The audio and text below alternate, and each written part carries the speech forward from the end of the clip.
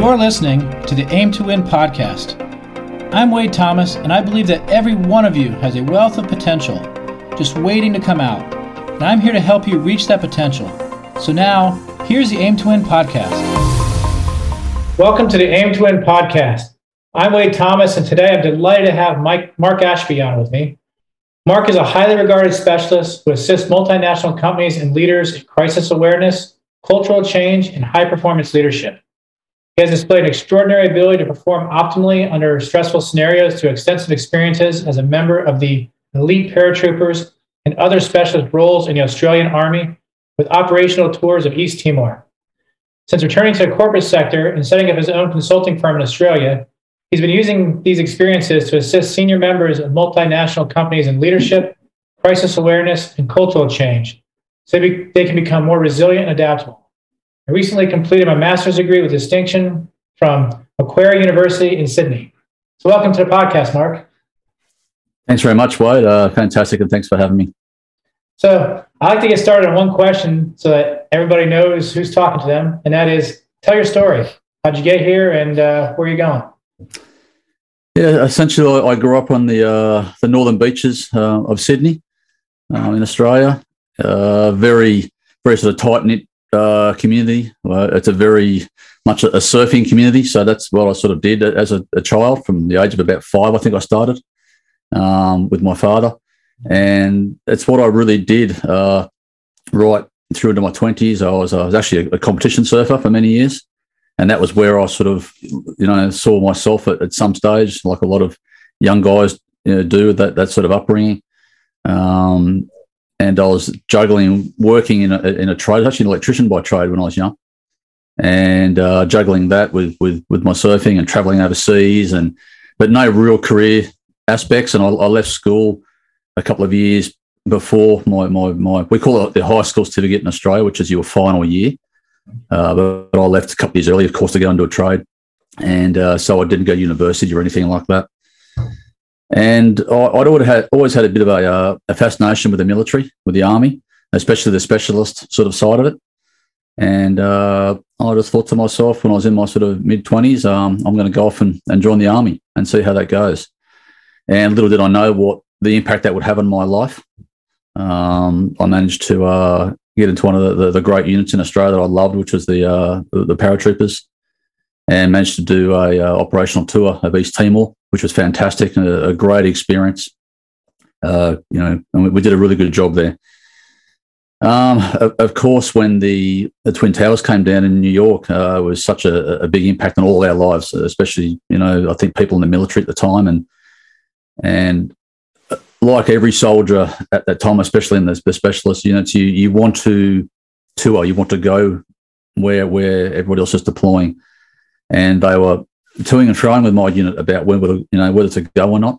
So in the end, I got offered to go to Iraq as a private contractor, 2004, which was really the first time in history that the level of private guys had gone in to be part of that, I suppose, arena alongside full-time soldiers. It's never really happened in history before. And the sheer numbers of us over there. And I think at first the US military thought it was a bit of a hindrance, but they soon learned, I think after many years, that it was actually quite an asset to them. I got very, very lucky to be attached to the US Army, actually attached to one of your Green Beret units for a while, and did some amazing work with them, and even did a bit of advising with your own State Department. I was actually living in one of the US embassies in Iraq for a couple of years, running a close protection team there. And then I managed to get onto a big contract that was looking after the reconstruction of Iraq, and we were taking care of all the US engineers, and generally from about sort of the rank of major up to 2-star generals. And I then completed my time over in Iraq. I did 4 years at the Australian Embassy as a close protection team leader there as well. I ended up doing 11 years in total in Iraq, 40 rotations, and I think 1,600 missions. So it was an incredible time. And we did some amazing stuff over there. You always hear, I suppose, the negative stories, but you don't ever hear the good ones. And we did some amazing work over there. Really, really defining stuff. I returned to Australia around about 2016, I think, January, and really not knowing what to do with my life, like a lot of soldiers do. They'll come back from many, many years away and they have that real identity crisis, not knowing what to do with their lives. They're so trained, but they have struggles fitting back into society. And I did a bit of work for the Australian government, and then a friend of mine in the corporate sector suggested that I come and do some work with him in sort of risk management. And he does a lot of work with the media sector. So I started going do a bit of work with them, a bit of risk management, and that sort of morphed into doing some talks, almost like TED Talk style things in sort of boardrooms, and just doing some sort of mentoring and consulting there, which I really enjoyed, and I found I had a good knack for it. And I had a couple of quite influential people in that arena suggested that I maybe have a look at doing it myself.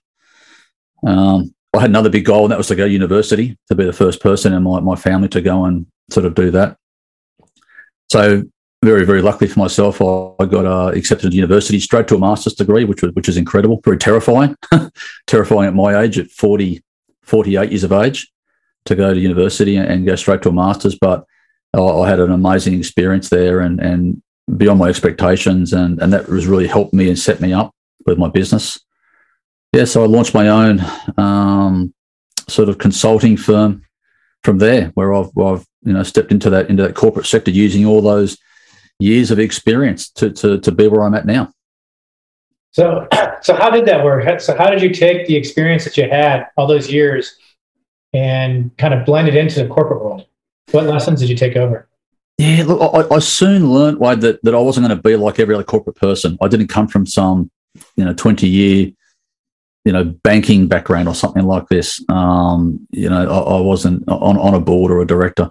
So I'm going to have that different mentality. And I surround myself with some really good people, a couple of great mentors, and they just were very adamant with myself. Don't change the way you do things. Just be yourself and bring over all that experience you've got, that working under extreme pressure, and having to get decisions right, where for us, we didn't have the ability to just fix a poor choice or a mistake and just get it right the next day, because ultimately that poor choice could result in someone losing their life or, and this is the reality of what our role was. So we had to be so meticulous in our planning.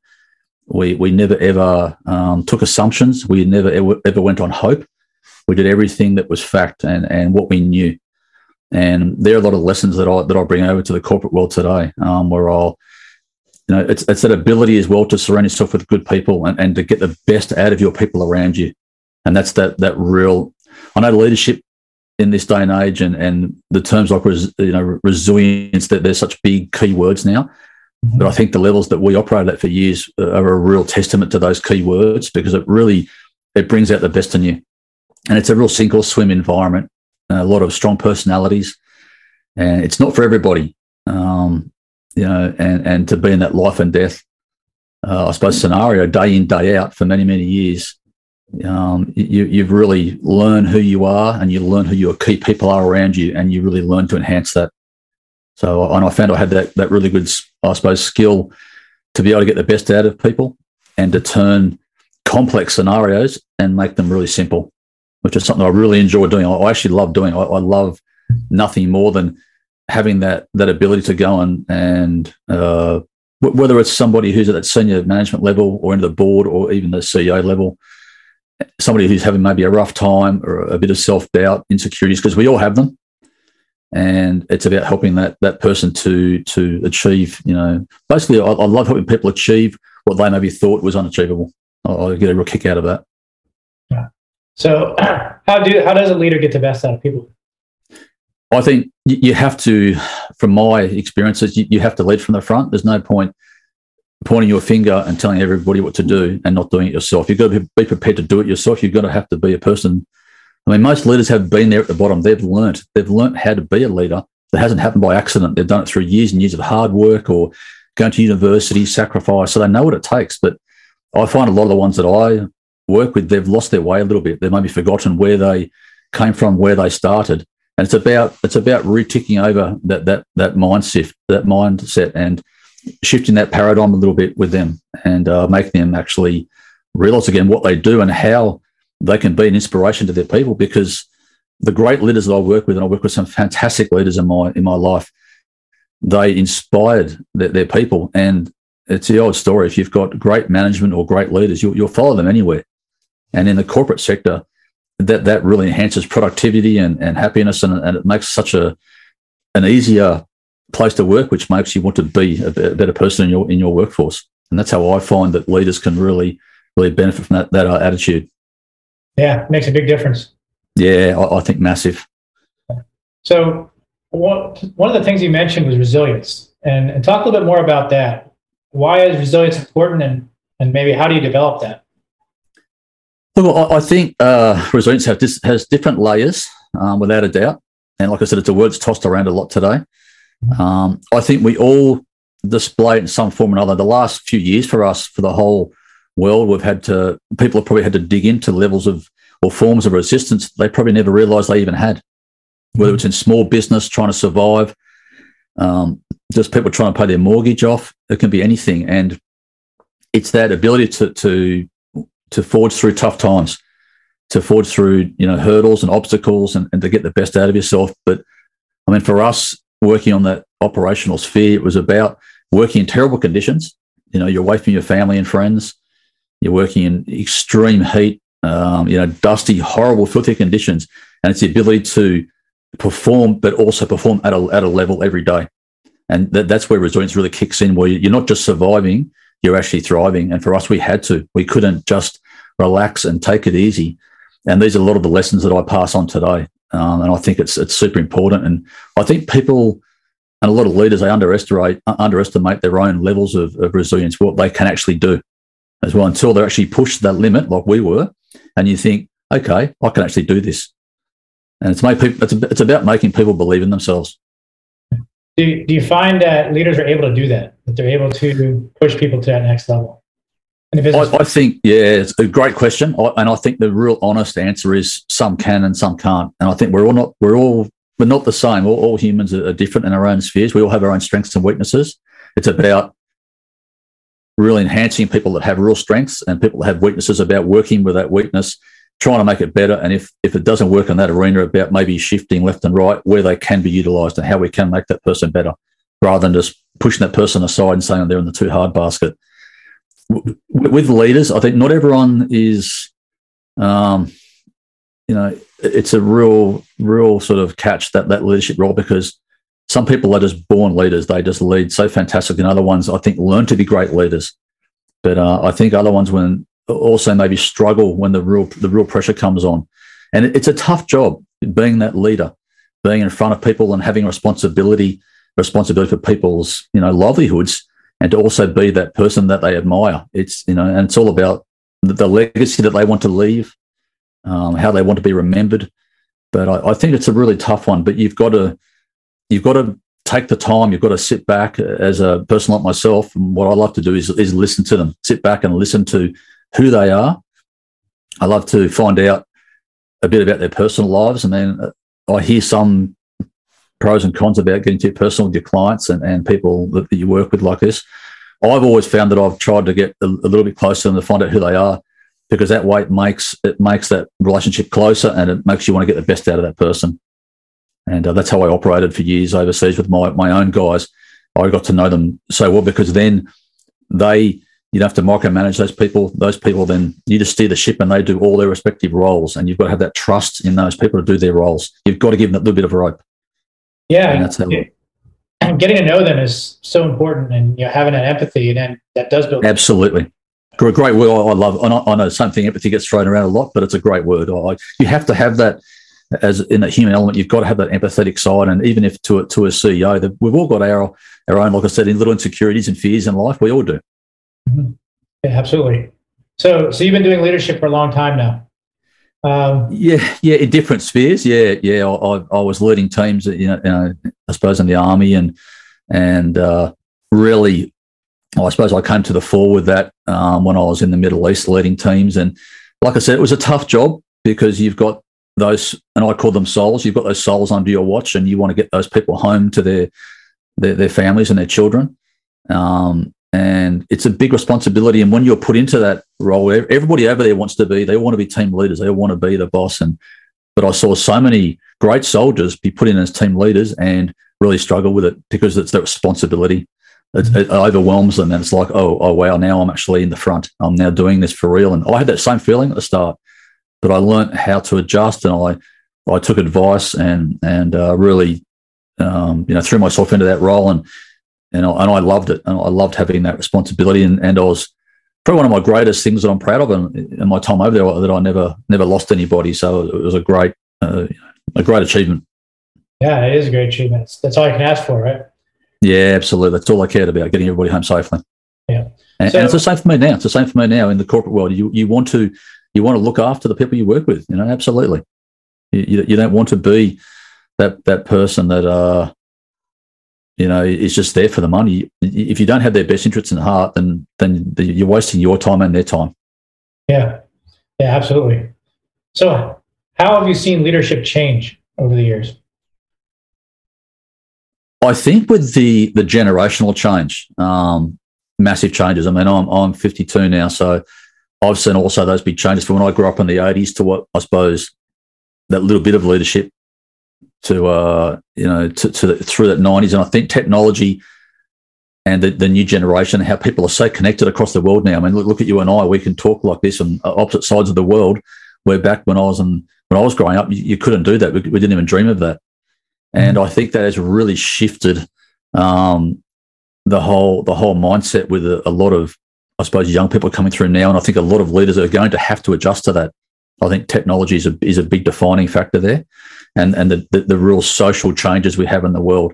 And I think a lot of leaders have really had to pivot and adjust to that and adapt, or they're just going to be pushed to the wayside. And I think there's a lot more awareness now, I suppose, of how you have to act.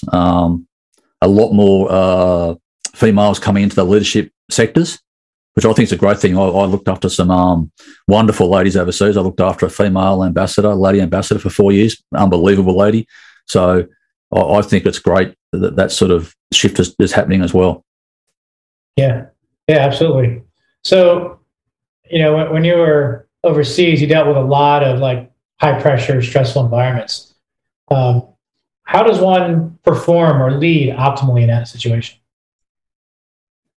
I think you've got to be very, very clear on your objectives. You've got to be very clear your strengths, your weaknesses, the team that surrounds you. You've got to do your absolute homework, your mission planning to a T. And you've got to believe that you are better. You've got to believe in yourself that you are, without being arrogant about it, you've got to believe that you are better and superior to what you're facing. You can't go out there with I suppose, insecurities, thinking, are these people, and we'll call them people, better than me. Mm-hmm. And it's not, you're not playing a game of baseball or basketball where it's different, because it's lives at stake here. So you've really got to believe that you're better, and you've got to have that total faith in your team. And you've got to, believe that every single time you go out there, out to that red zone, that you'll be coming back that afternoon, and you've got to have that faith. But a lot of it comes down to planning. You can't bluff your way over there. And I think that's a real big word that I've always liked, that word bluffing, because I think if you're bluffing your case, you're going to be exposed. Okay. And that was really a big part of it in that environment. And like I said, there was nowhere to hide. And you can either do that role and do it successfully, or you can't. And it's something that takes time. It takes time to be good at it. You've got to really immerse yourself in it, and you've got to be open to making mistakes, because we do make mistakes in that environment, like we do in normal life. But it's about really learning from those mistakes and never make them ever again, and to ensure that that, because the pressure you have on you over there every day, it's incredible. I think the statistic was that the US Army at the time I was with over there, they worked out that we had I think it was around about a 7% chance every time we went outside of losing our lives.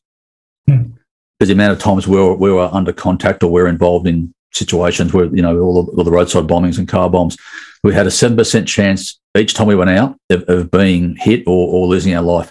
Now, if you thrust that upon the average person and said to them, you go to work Monday morning, you're going to have a 7% chance of losing your life. And they think 7%, well, okay, that isn't that much. But then you say, yeah, but the next day it's the same, and the next day it's the same, and eventually your number's going to come up.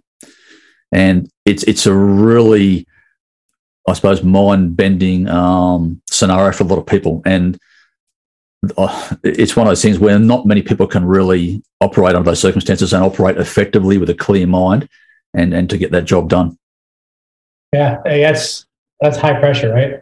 It's massive pressure. It's the pressure that you'll never experience, and it's a pressure that I've never felt like in my life, and I'll probably never feel like it again. That's why now I don't worry about it so much. I just it's just not worth it because that's pressure that you just don't want every day. Yeah.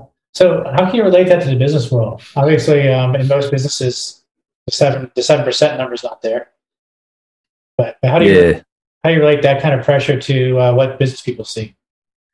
Yeah, I think with the whole business world, it's all about, and I use a lot of military mindset still and that operator mindset still, where it's that a lot of terms you may have heard, things like slow is smooth and smooth is fast.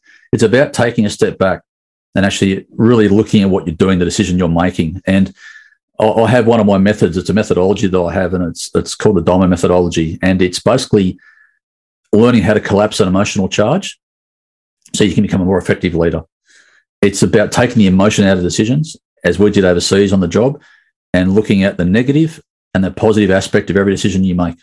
So if you have a big decision to make, a good example would be is that if you were to lose an exec in the business, and that exec has maybe been causing a bit of trouble, a bit of a toxic environment, and that person has either left or been fired. And of course, if you go and ask the workforce in that environment, are you happy that person's gone? They're going to go, yeah, it's fantastic that person's gone. And that's because that's their positive look on it. Then you look at the negative aspect of that is, okay, that person's gone, but there's now a hole. Maybe that person looked after all the tenders, the contracts, they had all the contacts, and who's going to replace them? So this is where you're looking at the positives and negatives of both aspects. And I take that into a lot of the work I do, especially with sort of the exec level. And that's that methodology that we've got. And it works. It's amazing when you really break it down and it's taking that emotion out of decisions. Yeah, very analytical approach. Yeah, it's very systemized and it's part of my program. It's really good. I mean, there's a lot of experiences that we've put down into that methodology, and it's a lot of it's very relatable, and I think people are really surprised how relatable it is to this normal life. Yeah, just a different stakes. Absolutely, it's all it is, just different stakes. But like life itself isn't easy; it's hard, and we're all trying to do the best we can. And it's just about, for me, it's about showing up, because when you're in that environment and you lose people that you lose friends on a regular basis, it's a very, very tough environment, and it makes you really, really appreciate the small things in life. And for me, if I can go and work with some sort of a leader in that role and have an effect on that person's life, to me, it's been a good day out. It's a good day. Yeah, excellent. So you try to take the emotions out of that decision making, but a lot of times that's difficult. So what advice do you have for people that are dealing with emotions when they have a big decision to make? Look, I think the biggest thing, you've got to put everything in context. You've got to just, like I said, slow things down, and you've got to make that person really realise. It's hard if it's at a junior level and the problem is above. It's very easy when you go into an organisation and you've got buy-in from the top. If you've got buy-in from the top, then that's very easy, because from the top wants that problem fixed or rectified. But when you've got that problem at the top, it can be a real task. And some people, unfortunately, just don't want to be fixed. It's like self-destruct mission, and you see it, and you'll see it when you start working with them. You just be like, they just don't want to be helped. And that's the skill you have, I suppose, that not everyone has that skill. I've always found I've got a pretty good rapport with people like that I can really get into their personal space and take them away from that professional environment and make them realise back to front what's going on. It's a, like I said, it's a bit of a skill I learnt, I think, from being overseas and working with all different types of people from different nationalities and different races, religions, and you've got to be tolerant of everybody, and everyone's got their different breaking points. But I try and really take them away from that professional environment, and when you return to the professional environment, you've hopefully changed their mindset around a bit, and that's my sort of my take on it, the way that I do it. I really get to know them one-on-one and listen with them. And the thing with guys like myself, we're not as in fear of those senior people because we've met and worked with very senior people, at the highest level. So to us, there's no excuse if you want to carry on in that way and you're a CEO. To me, there's no excuse. You've got to be responsible and you've got to be respectful to your people and respectful to yourself. Remember where you came from. Why did you start this business in the first place? And are you happy? Are you happy in your day-to-day life? Are you happy coming to work on a Monday morning? And that's ultimately what we all want, isn't it? We all want to be happy. So that's the way that I go about it anyway. I hope that answered your question. It's a tough one, that one. Yeah, but it's I think you put it well though. I mean, that question, are you happy, is a pretty good question. Yeah, absolutely. And if you can wait, I mean, I've been very, very blessed by, with my career and blessed with the people I've worked with and that I'm still here, number one, and that I get to do what I love. I love what I do. And like I said, I love nothing more than having a positive effect on somebody. You maybe change someone's, turn their life around. Yeah, excellent. So I have one more question before I let you get out of here, and that is, how do people find you? Yeah, so very simple. My direct email for my business is Mark, that's Mark with a K, at markashbyconsulting.com, just one word. And my business is just markashbyconsulting.com. Your listeners can go on there, and I've got a free masterclass they can listen to. It's on my Diamond methodology, and it's about a 15-minute talk, and they can just have a listen. And they can find me on LinkedIn as well. It's just Mark Ashby Consulting on LinkedIn. So, and I'd love to. Any of your listeners want to get in touch with me, I'd love to speak to them. All right, excellent. And we'll link all that up in the show notes so that everybody's got it. Yeah, fantastic. I want to thank you for taking your time today. A lot of good advice, good perspective. Yeah, look, it's been lovely talking to you, Wade. Yeah, even though we're on the opposite sides of the world, I've got a very big history with your country, with the US, and so I've got a bit of a place in my heart there for all the times that I spent with them. So it's been fantastic talking to you. Thanks very much. Excellent, enjoyed it, and thank you for listening to the Aim to Win podcast. As always, like us, follow us, all that good stuff, wherever it is that you listen to your podcast.